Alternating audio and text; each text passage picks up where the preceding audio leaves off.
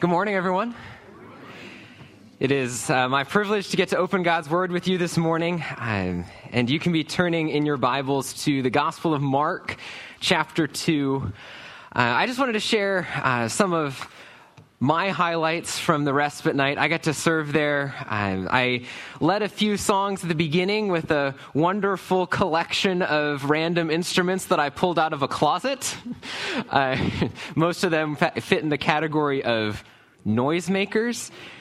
But as a former music teacher, I could tell you all of those instruments' names, and they do have real names. And then I was described by some people later as just a wandering minstrel as I walked around the building with my guitar, but got to have some fun with one of the young men who was there. He wanted to learn a couple chords on guitar. So I taught him a couple chords on guitar, and he made sure that his buddy also learned those chords too.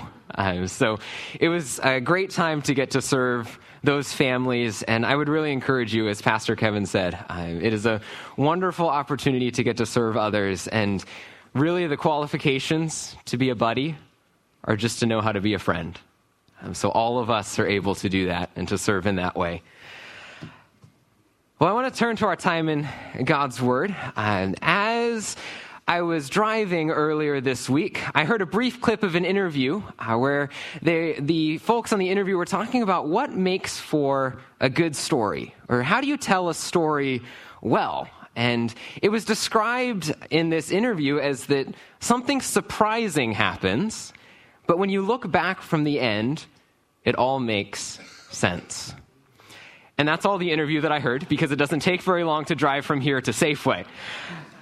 So I learned later, when kind of looking into this, because that just stuck out to me as I was preparing the sermon for this morning, that idea actually comes from some ancient thinking. It comes from ideas that Aristotle appears to maybe have first said, of that the story should be surprising yet inevitable. Without a surprise, the story is boring. If I walked up here and told a story about how, so this morning, I got in my car, I drove over here, and I showed up at church. Unless I didn't regularly show up at church, that wouldn't be a particularly interesting story, would it? But on the other hand, if I told a story like, so I got in my car this morning and there was a potato sitting in the driver's seat, and then I drove to church and went to church, and that was the end of the story, that would just be confusing, because what is going on with this unexpected thing? Well, as we read the Bible, as we read God's Word, we find that God often does the unexpected. And a helpful exercise when we're reading the Gospels, or really any passage of Scripture, is to imagine that you're one of the people who's hearing or experiencing these events for the first time.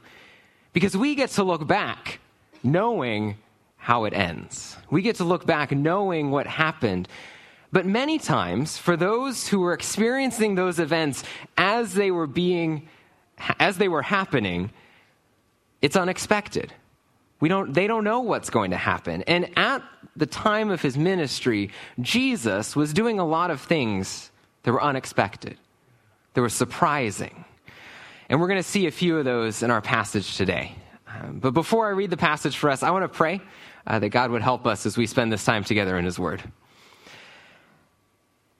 Father, we are grateful that you have revealed yourself to us through your Word, that you have given us this message from you describing the work that you've done for your glory and for our salvation. And God, as we approach your word this morning, I pray that you would give us ears to hear, hearts that are receptive to listen, hearts that desire to worship you through this time of hearing from you. And Father, we ask for all of this, knowing that we can't do it on our own, but need the help of your Spirit. So ask for your Spirit to help us, teach us, and to speak to us as we open your word together. We pray these things in the name of your Son, Jesus. Amen. Just a few notes of review before we dig into our passage. From the very first verse of the Gospel of Mark, the author, Mark, is really focused on demonstrating that Jesus has authority. We're going to see some of that in our passage today. We saw some of that in our passage last week.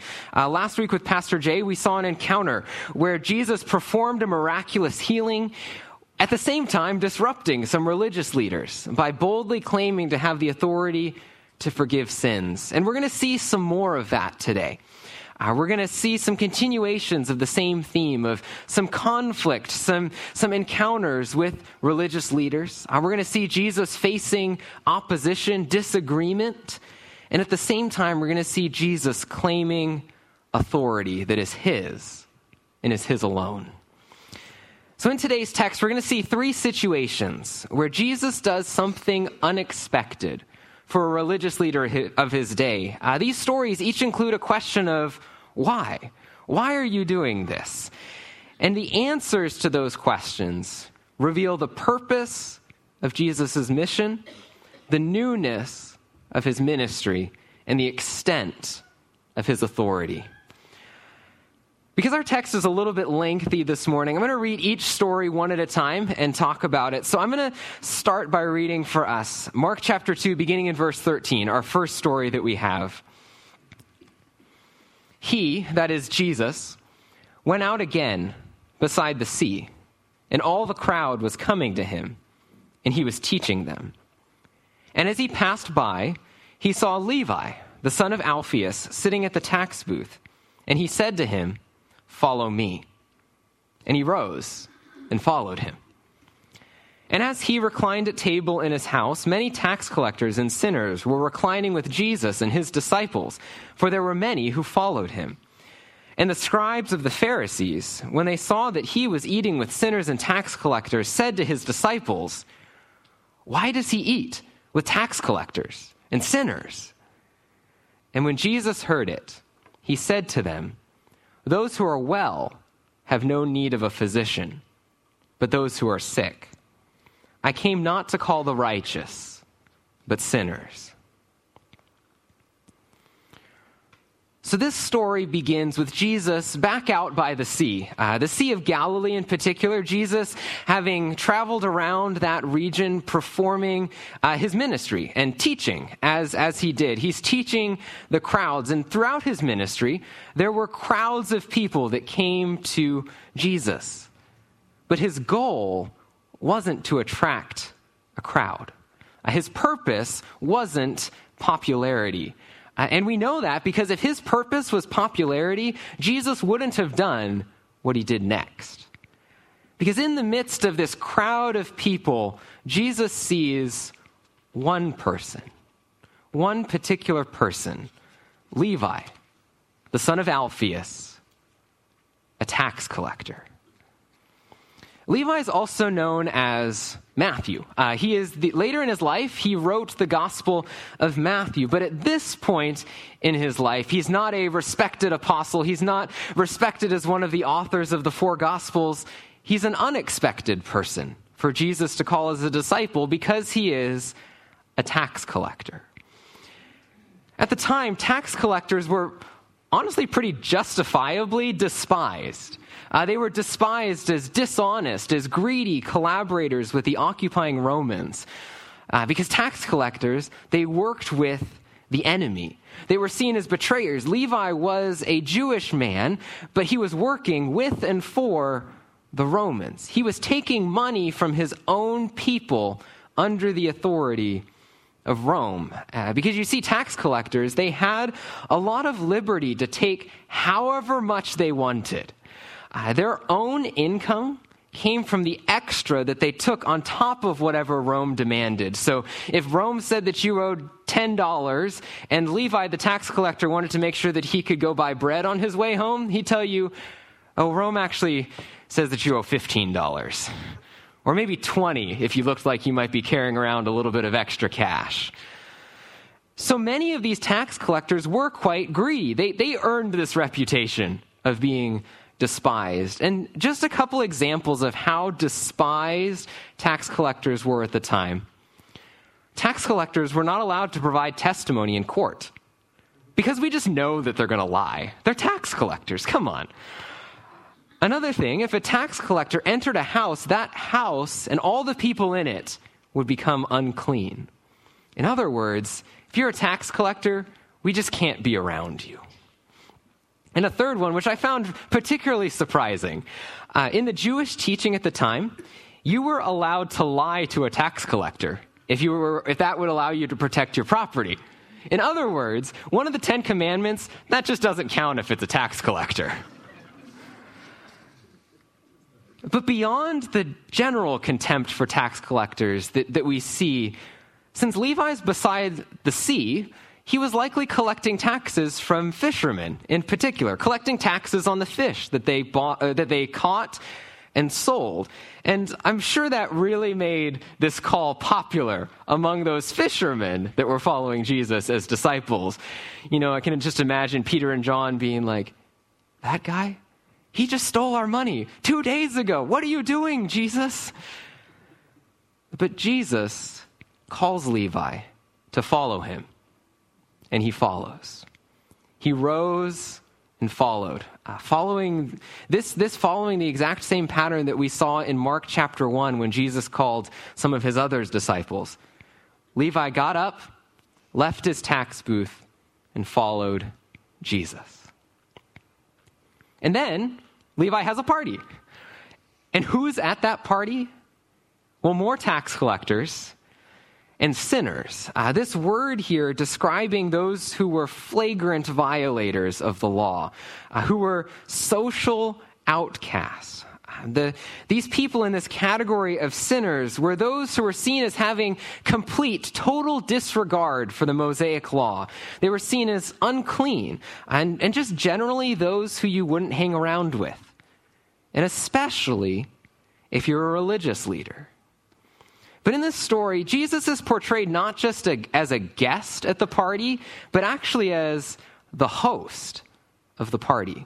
Jesus didn't show up at the wrong party. He didn't walk into the wrong house. He didn't accidentally type in the wrong address to his Google Maps as he was looking for where to go.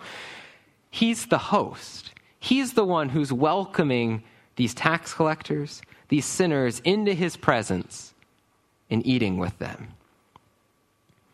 And I want to just imagine the response of these tax collectors and sinners as they're at this party with Jesus. I'm sure knowing exactly who Jesus is, a religious leader, and they're here. And imagine their response of, me? Me? You want me to be here? You want to eat with me? You're letting me be at this party? Nobody invites me to parties. Why are you inviting me to this party? But Jesus says to them, I do want you to be here. I know exactly who you are. I know exactly what you've done. I want you to stay. I want you to eat with me. This isn't a trap. You don't need to fear. Just eat and enjoy. And I'm sure that was surprising, unexpected to these people who lived on the margins of society, to those who no one else would spend time with.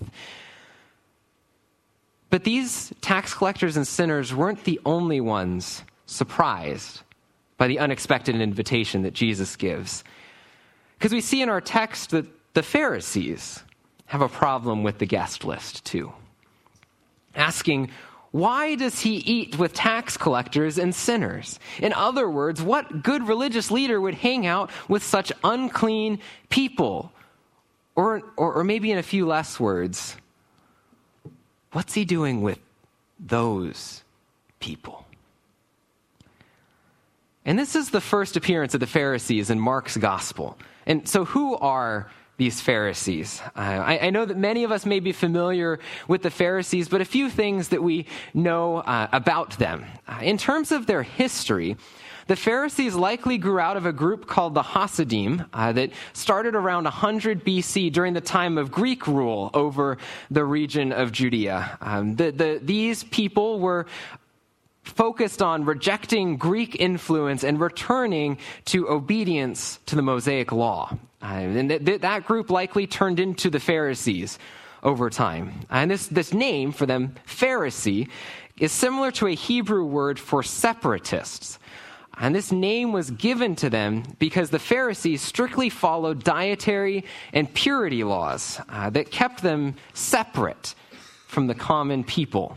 Because their big goal was obedience to the Mosaic law.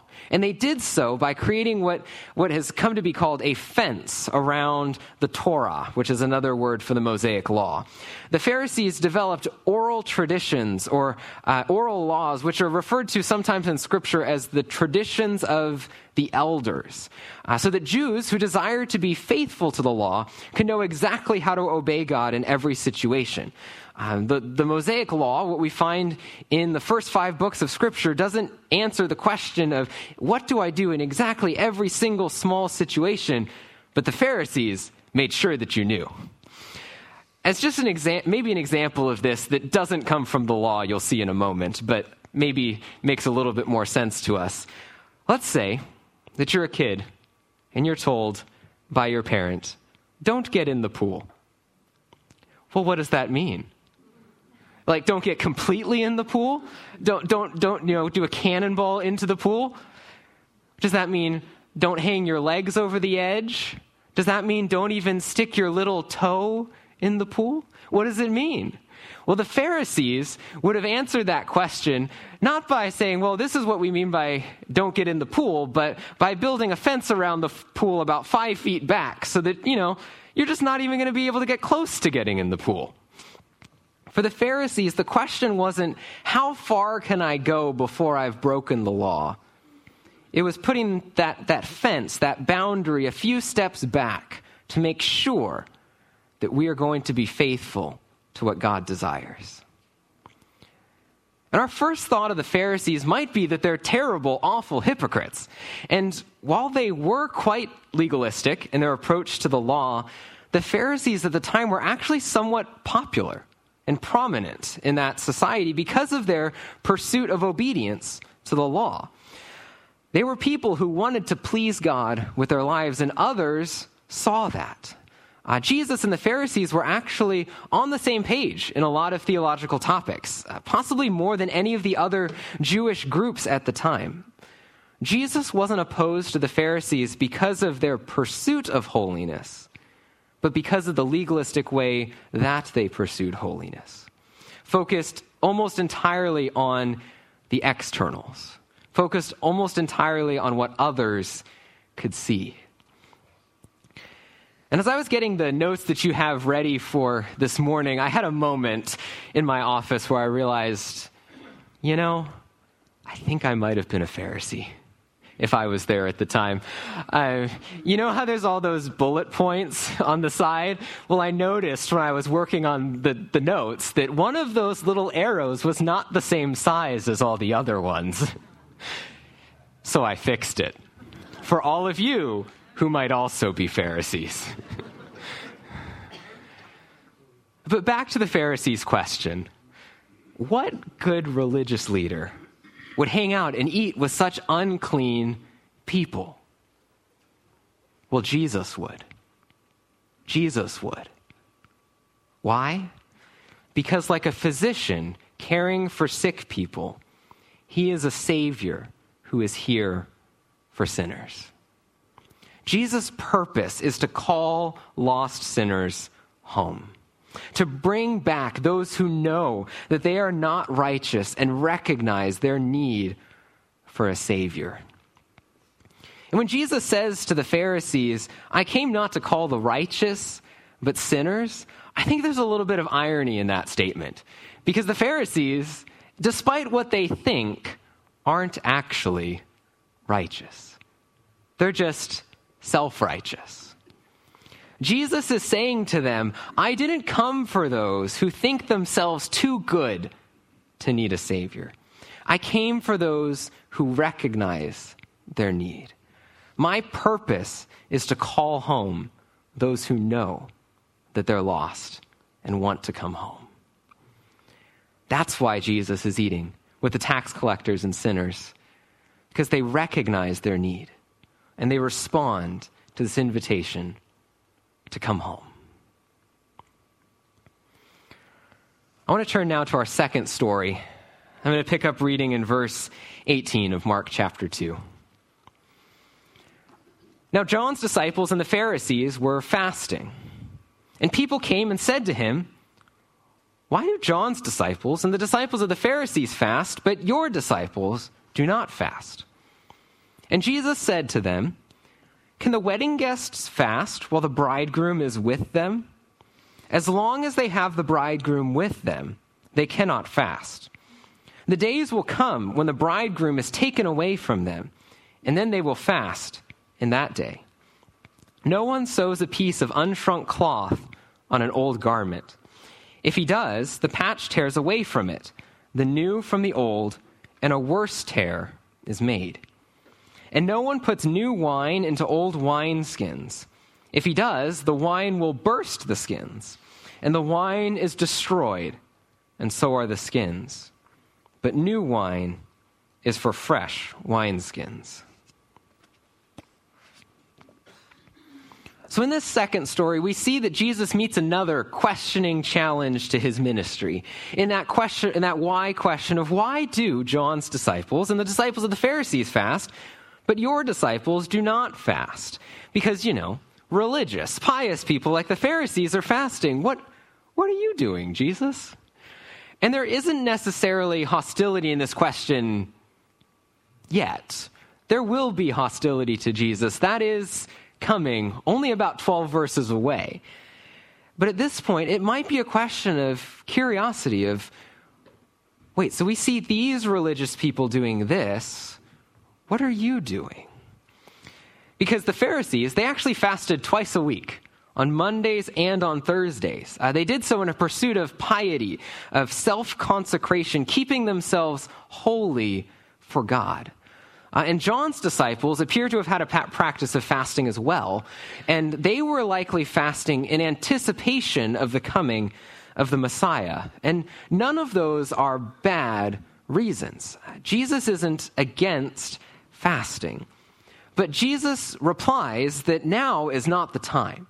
Now is not the time for fasting. It's a time for joyous feasting and celebration. It's a time for celebration because he is here doing something new. And in this reply, Jesus speaks of himself as the bridegroom in a wedding. And at that time, weddings were even more elaborate events than they are now, which may be surprising to say, but they were even more elaborate than they are now. Weddings in that time could last up to a week, and were a week filled with celebration, with feasting, with joy and celebration. But I want us to imagine what would happen if you were at a wedding, being served the meal, and you said to the bridegroom, "Oh, I'm actually fasting right now."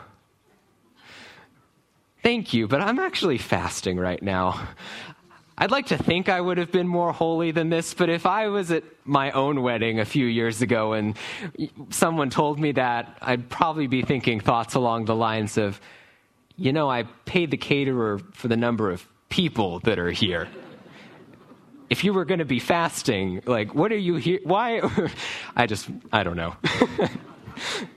Jesus is saying, though, in this statement, that his presence is something that should bring joy. A day is coming, he says, when his disciples will fast.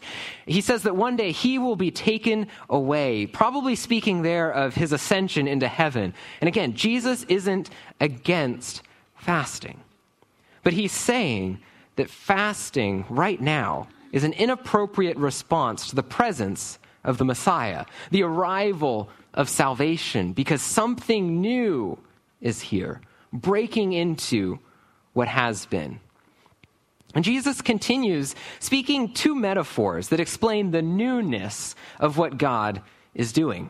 He first talks about patching a garment, and how if you sew a piece of unshrunk cloth on an old garment, the patch can tear away. Speaking here of how certain fabrics shrink when you wash them. I'm not sure which ones those are, so sometimes I'm terrified to do laundry. But from what I'm told, if you were to sew brand new unshrunk fabric onto an existing garment, the first time it's washed, that patch would shrink. It would pull away from the old garment, creating a larger hole. What once was a fixable hole in this garment is now a destroyed garment. And then Jesus also talks about filling wine skins. In ancient times, wine was stored in animal skins. And as wine ferments, it creates gases that would cause the skins to expand and stretch. And once those skins have been stretched, they reach a point where they can't stretch anymore. They reach a point where they start to become somewhat brittle. And so if you were to put new wine in those old wine skins that have already been stretched or brittle, that new wine, when it begins to ferment, would still create gases. And then because those skins cannot stretch anymore, instead they would burst. What once was good wine ends up spilled on the ground. And these two metaphors explain the newness of what God is doing. Jesus is the Messiah, inaugurating a new era of salvation that cannot be contained in the existing traditions. What Jesus is saying here is that his ministry is something new. He's telling these people who are hearing him, if you try to mix the new and the old in the wrong way, it won't work. And we actually see in Scripture the early church trying to figure this out over a number of years. How does the newness of the ministry of Jesus fit together with what we have in the old covenant? And we see at times that people were doing so in a way that doesn't work. We can think of Paul's conflict with those who are sometimes referred to as the Judaizers, those who are trying to force Gentile converts to adopt Jewish practices. And we see that that is not the way that the old and the new mix together. The Old Covenant, the Old Testament is not irrelevant, but it's all interpreted in light of what Jesus has done. Because Jesus is not here as a reformer. He's not here calling for a return to the law like the Pharisees were. Jesus is also not here to prepare the people for something else that's coming later, like the ministry of John the Baptist. No, Jesus is here as the Messiah, the promised one, come to fulfill the law and establish a new era of salvation. Again, that doesn't mean that everything that came before is useless or insignificant, but Jesus is doing something new. It's not just a patch. It can't be contained by what has been before. It's an unexpected change, something new that should be received and celebrated with great joy. I want to turn now to our last of the three stories. I'm going to read for us, picking up in Mark chapter 2, verse 23. One Sabbath, he, again Jesus, was going through the grain fields, and as they made their way, his disciples began to pluck heads of grain. And the Pharisees were saying to him, "Look, why are they doing what's not lawful on the Sabbath?"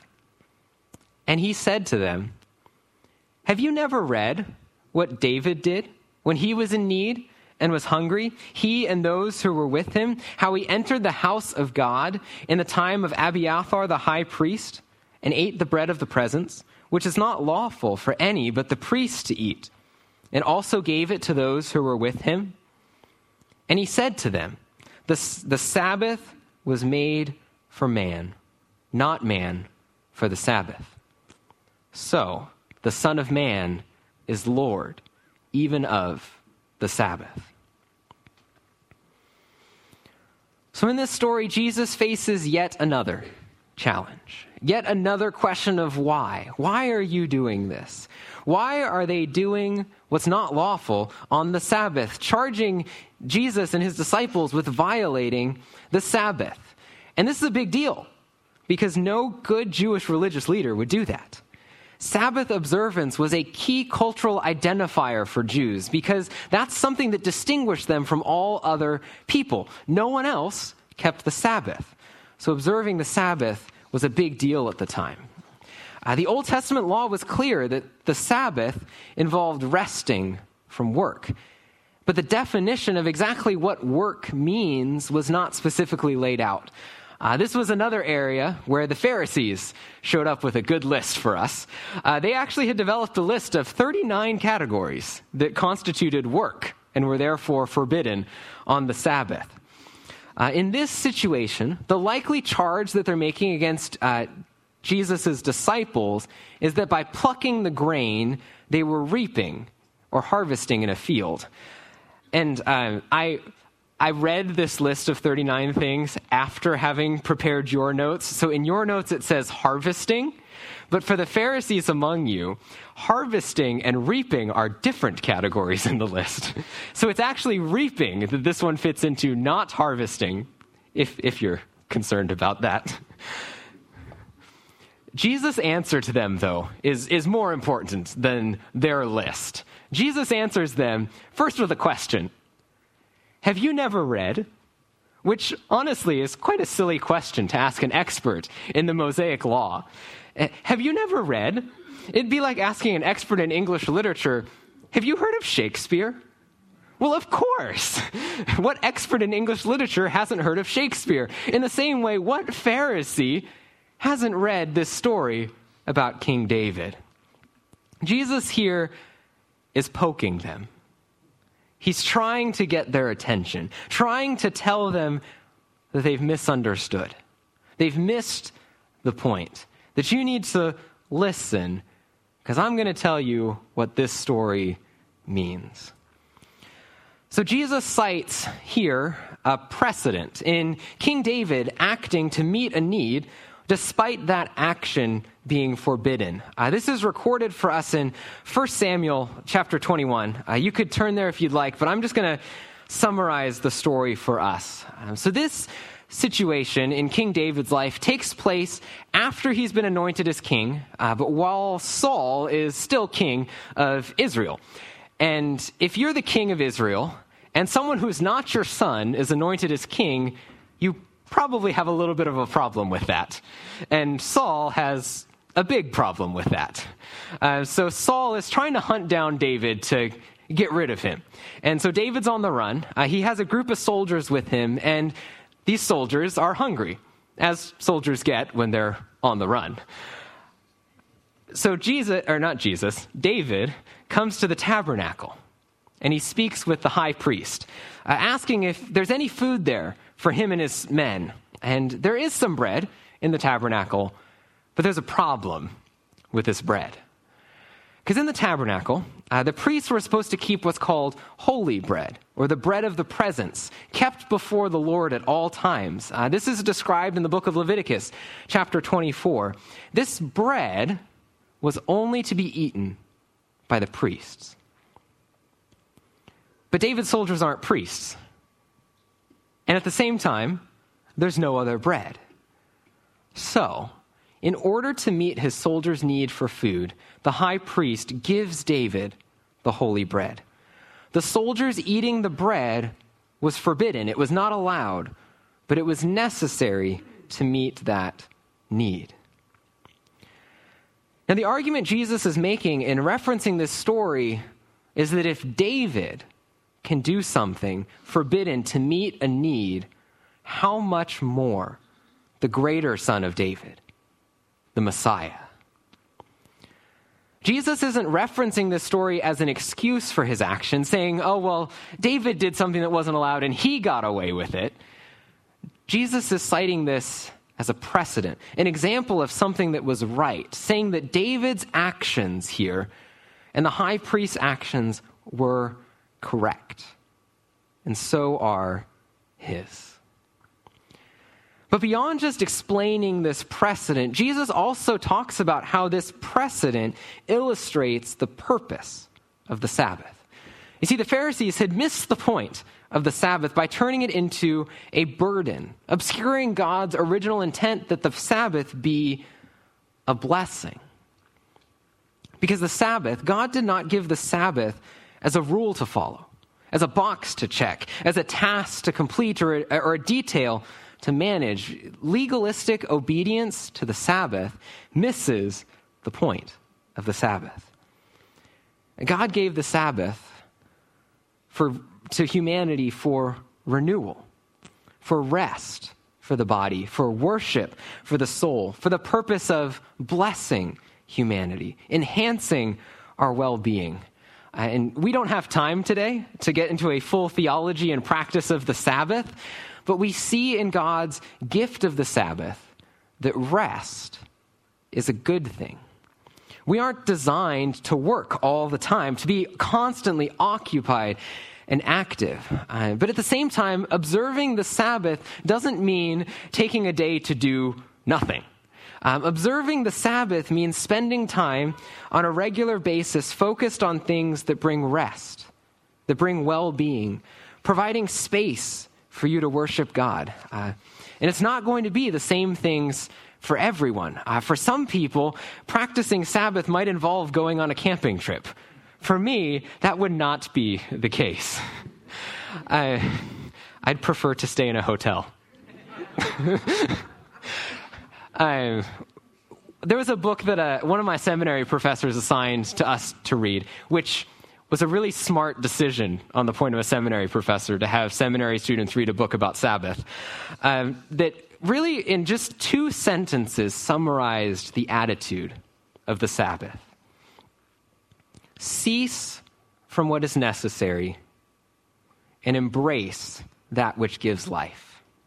In other words, to take time to stop doing the things that need to get done, to have time and space to embrace that which gives life. And in particular, embracing God, who is the one who gives life. And in Jesus explaining the purpose of the Sabbath, I think if he stopped at verse 27, the Pharisees actually might have been okay with it. If Jesus stopped with the statement that the Sabbath was made for man, not man for the Sabbath, I think the Pharisees would have been on board with that. But Jesus doesn't stop there. He doesn't just speak of the purpose of the Sabbath. He also speaks as the one in charge of the Sabbath. Concluding with another bold claim, the Son of Man is Lord, even of the Sabbath. In this statement, Jesus is claiming authority over something established directly by God. God made the Sabbath. He is the one who gets to define it. And Jesus says he is the Lord of the Sabbath. He is in charge of it. He gets to define it. This bold claim is similar in nature to the claim that Jesus made in the passage that we looked at last Sunday. The claim that Jesus made in Mark chapter 2, verse 10, where he claims the authority to forgive sins. And that and this both being an unexpected claim of authority. In the passage earlier in Mark chapter 2, the question to Jesus, who can forgive sins but God alone? And Jesus replies, the Son of Man has authority on earth to forgive sins. The question in this passage here, why are they doing what's not lawful on the Sabbath? And Jesus replies, the Son of Man is Lord, even of the Sabbath. I want to turn now to the section at the end of your notes that's under the heading Responding to God's Word, and think together really about 2 questions, under these 2 questions. The first one, what are your expectations of how God works? How do you expect God to work? Because you see, God doesn't work according to our expectations. God doesn't do what we want him to do. God calls unexpected people. He does things in unexpected ways. And throughout the 4 Gospels, we see countless situations, countless encounters where people were so busy looking for something that met their own expectations that they missed what God was doing right in front of them. And may that not be us. May we not be those who are so focused on our own desires, our own plans, our own ideas of how this should work out, that we miss the work of God in our midst. Because these three stories here that we looked at together aren't even the most unexpected things that Jesus did. The most unexpected thing that Jesus did was dying on the cross. Because kings don't die. Saviors don't suffer. It's unexpected. The Apostle Paul in 1 Corinthians chapter 1 says that the cross is seen by many as foolishness, as something that just doesn't make sense. But the cross is the wise plan of God for his glory and for our salvation. So again, what are your expectations of how God works? And then that second question, have you responded to Jesus' call? Because Jesus invites all to come to him, regardless of their background. There's no one too righteous to need a Savior. There's no one too sinful to be beyond saving. There's no one too righteous who's figured it all out, who no longer needs to come to Jesus every day for help. And there's no one too sinful to ever be outside of the reach of the grace of God. Because Jesus calls the worst of sinners. Jesus calls skeptical, confrontational, self-righteous Pharisees. We can think there of the Apostle Paul. And Jesus calls everyone in between to come to him. Regardless of who you are, regardless of what you've done, Jesus Christ says, come to me and live. Come to me, all who labor and are heavy laden, and I will give you rest. Whoever comes to me, I will never cast out. Amen. This is our Savior Jesus, on a mission to save the lost, and with the authority to bring us home. I'd invite us to stand together as we close our time together with a word of prayer.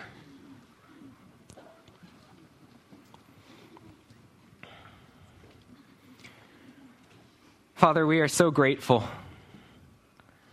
that you saw us in our need and didn't leave us on our own to figure it out, but that you sent your Son, Jesus,